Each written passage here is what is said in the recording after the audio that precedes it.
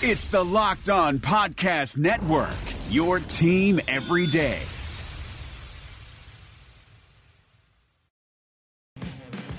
Let's see here. Fire protection? Check.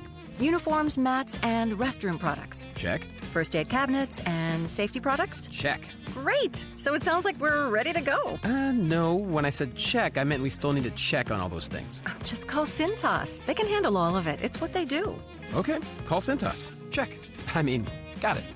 Oh, I'm ready. Learn how Cintas can help you get ready for the workday. Visit Cintas.com. You are Locked On Rams, your daily podcast on the Los Angeles Rams, part of the Locked On Podcast Network.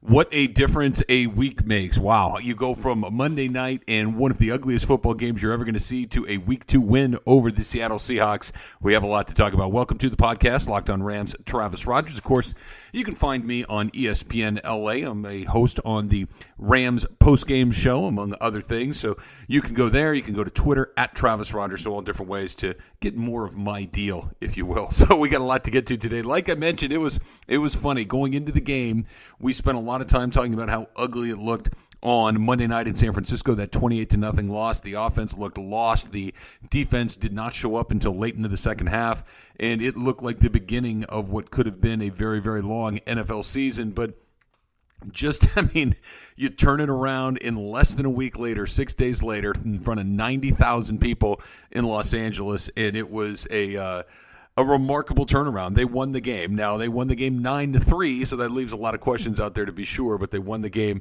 nonetheless. There's a lot to get to, and I want to talk about everything that went the way that I think we were anticipating and maybe hoping is a better word than anticipating, what we were hoping was going to happen, and then, of course, some things that did happen that still need to be cleaned up along the way. I want to start with this. I want to start with the atmosphere in and around the Coliseum because it was really remarkable. I've been fortunate enough in 20-plus years of talk radio and covering sports to have gone and seen a lot of very cool things. And the fact of the matter is, regular season events, you might get a great game every once in a while, but a regular season event rarely has buzz, rarely has some additional little charge to it that, a playoff game might, a championship game might, or a Final Four, a Super Bowl, a heavyweight championship fight, these sorts of things that are just inherently interesting because everything's on the line. The second game of the regular season typically doesn't have that. But this, of course, was anything but a typical game. You had the Rams playing in L.A. for the first time in 22 years, playing in the Coliseum for the first time since 1979 as the home team, and it was remarkable. 90,000 people, and it was a perfectly Los Angeles production. I don't mean on Los Angeles Rams. It was an L.A. production. There were celebs. LeBron James was in the house. There were all sorts of things going on. You had the Red Hot Chili Peppers do a little concert before the game, and I'm not a music critic per se, but let me just say this. I'm sure that there is something somewhere that I care less about than the Red Hot Chili Peppers. I just can't think of what it might be. I just don't know. Their music in general, not really something that I'm passionate about, but that in particular is something that I could have done without. That being said, they put on a show, and the 90,000 people there seemed to love it. You had CeeLo Green come out and sing the national anthem, and I absolutely loved that he decided to steal Homer Simpson's moo-moo from the episode where he ballooned up to 300 pounds on purpose just so he could go on disability. So there was a lot going on before the game, and then the game started. And this is where I want to kind of jump in right here and talk about some of the things that went well. Let's talk about just the offense to start with, and what was good about the offense. What was good about the offense is that they actually were able to move the ball for the first time in a very long time. In fact, all season long. They went through the first 4 quarters of the season, of course, didn't score any points on Monday night, but they came out of the gates and they started moving the ball pretty effectively. And I think what they did that they didn't do at all in that game one is that they gave Case Keenum a chance to at least look down the field. Look, he's not going to light it up. He's not Aaron Rodgers. He's not Carson Palmer, somebody that's going to drop back and just carve you up. That's not what he does. But you have to be willing to at least let him take a shot 10, 12, 15 yards down the field, and they finally got around to doing it. Now, he missed a couple of guys. Tavon Austin early, I thought he missed him 2 different times that would have been big gainers, and he missed him. He's not that quarterback. He's not going to be the guy that is able to set you up the way that some other guys might be able to do it. But the ball moved. They got up and down the field a little bit. And again, we'll get into all the things that might be a bit of a red flag, but the ball moved. They put points on the board, only 9, but they put points on the board, and that was certainly good enough to get that first win of the season. I thought that Case Keenum's grade, if you were grading him out, would be somewhere around a C or a C-, and the only reason that it isn't lower is because he didn't throw it to the wrong team. I thought that he did a good job of making sure that they ended the ball, or they ended each possession with a kick, right? A punt, a field goal, or a kickoff. That's how you want all of these things to end. So that was a step forward for Case Keenum, which I think is important. Look, here's the fact of the matter.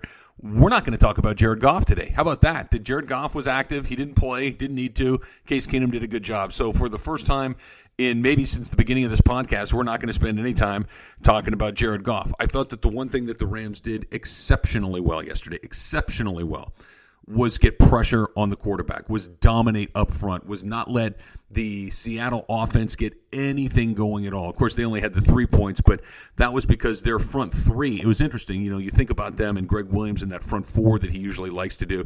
He played with 3 most of the day. He moved Aaron Donald around up and down the line, had him on the end at times, obviously had him over the ball at others, but really got an incredible amount of pressure. Both he and Robert Quinn, Michael Brockers, I thought, played pretty well. William Hayes had a nice game. All of the guys up front put an incredible amount of pressure on Russell Wilson, who was not healthy. Obviously, we'll talk about that coming up in a little bit. But this was an opportunity for them to look like the defense that they're going to have to be if they're going to win games. Look, the Rams are not going to win games 35-32. The Rams aren't going to win games 25-22, and they're probably not going to win a bunch of games 15-12. They're going to win them 13-10, 10-6. This is how they're going to win games. And yesterday was the winning formula. It was not incredibly inspiring. It was not a great game to watch. It was not a real fun game to sit back and have snacks and drink some beer and enjoy the ball going up and down the field. But the fact of the matter is they won the game. That was absolutely the biggest takeaway for me. The defense was good. The offense was human. And I thought that LaMarcus Joyner on defense especially had a very nice game. I thought that Alec Ogletree had a very nice game. I thought that Aaron Donald, well, you didn't hear his name called a lot. He only had 2 tackles. I thought that he did a good job of occupying a bunch of guys, which meant that some other people had to get in and deal with him, freeing up some other guys to do some other things. All right.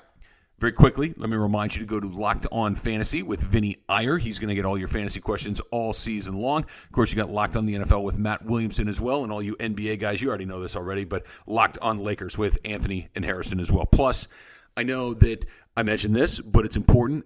If you are looking to get in touch with men, if you are looking to get in touch between the ages of, say, 18 and 45, if you're looking to get in touch with people that are the decision makers in their household, then this is probably a good place for you to do it. So why don't you reach out to me on Twitter at Travis Rogers. We can find out how you can become a sponsor on the program. And don't forget, each game, Rams game, after the game, ESPN LA 710. You can find me there.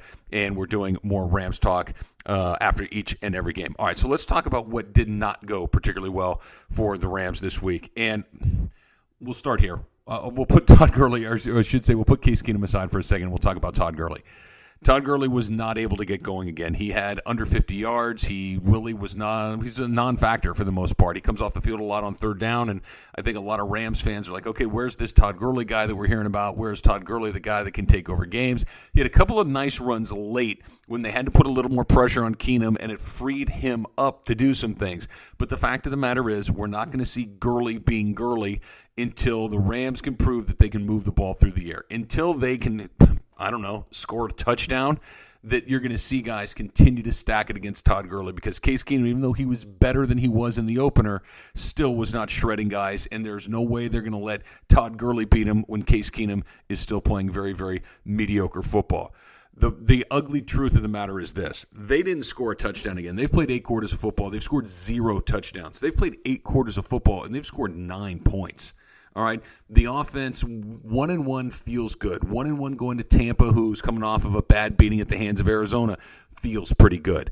But the fact of the matter is they've scored 9 points. They still haven't scored any touchdowns, and that offense stalls way, way, way too often. And having seen 2 games now, I think that I'm ready to shift. If I was on a scale of 1 to 100, I was about a 50. It was about 50% on Keenum, about 50% on Rob Boras. I'm going to change that to about a 60-40 split at this point and put more of that on the offensive coordinator, Rob Boras. They're going to have to take some shots down the field, and they're going to have to do things different early in drives. You can't go Todd Gurley on first, Todd Gurley on second, put Case Keenum in 3rd and 8 and 3rd and 9 all game long. He simply can't do it.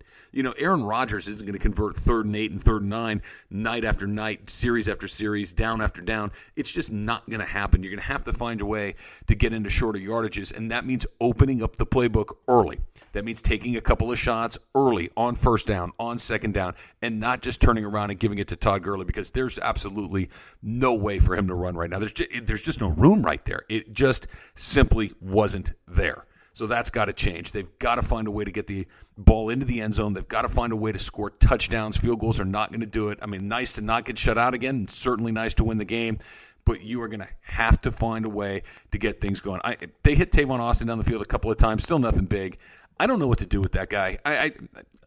I'm not a fan. I'm not a fan in the sense that for making the amount of money that he makes, he's going to have to make some differences in the game. He's going to have to make some plays, and he just doesn't. He had one opportunity where he was wide open and Keenum missed him, but so what? He's going to have – we saw that bubble screen again. We saw a reverse again. It just doesn't work when there's no threat of anybody going down the field. It all comes back to that, and the Rams continued to struggle with that as well. And then lastly, on something that, the hard truth after the euphoria of a win wears off is the fact that Russell Wilson was playing on one leg. Have you ever seen Russell Wilson so stagnant in your life, so locked in place? He simply could not get going at all. Russell Wilson makes plays with his legs, not because he's Michael Vick and he's running around like crazy, but he also doesn't stand there like Dan McGuire used to do in Seattle like a million years ago and take hits, and he took a bunch of hits. He just couldn't move. He had that ankle injury going back to week 1 against the Dolphins, and Russell Wilson simply was not loose, was not ready, could not go. He looked okay early, and as the game went on, just looked more and more statuesque standing back there, and he really could never get anything going. The good news is the Rams win. The good news is they're 1-1. Everybody in the division is 1-1. The Rams are 1-1 in their division. They go and have an opportunity to win a game in Tampa coming up here in week 3, and then you come back, you got to play Arizona on the road as well in week 4. So the schedule, one coming up that you think is winnable, and then probably one on the heels of that you'd probably be surprised if they were able to pull that one out as well. But I think a lot of people would have said the same thing about Seattle, and yet here we are. All right, that's going to do it. That's going to do it. We are off and running into week 3 of the NFL season. We'll see you tomorrow with more Locked On Rams. Is democracy in danger or decline? Condoleezza Rice, William Galston, and Carlos Gutierrez and others take on this question in the fall edition of The Catalyst, a journal of ideas from the Bush Institute. Surveys show Americans place less trust in institutions like the media and business. Others contend America has faced far more challenging periods and emerged strong. Leading policymakers, Bush Institute experts, and respected journalists take on this debate. Read about it at bushcenter.org/catalyst. Hey, Locked On listeners, you already love our network of NFL shows, so why go anywhere else for the fantasy football information you need to know for the 2020 season? You just need to check out Locked On Fantasy Football, hosted by me, Vinny Iyer. We're counting down to the season by breaking down players and teams every day. It's no-nonsense, straight-to-the-point, smart fantasy football analysis that has only 2 goals in mind: helping you dominate your drafts and win your league championship. That's Locked On Fantasy Football, only on the Locked On Network.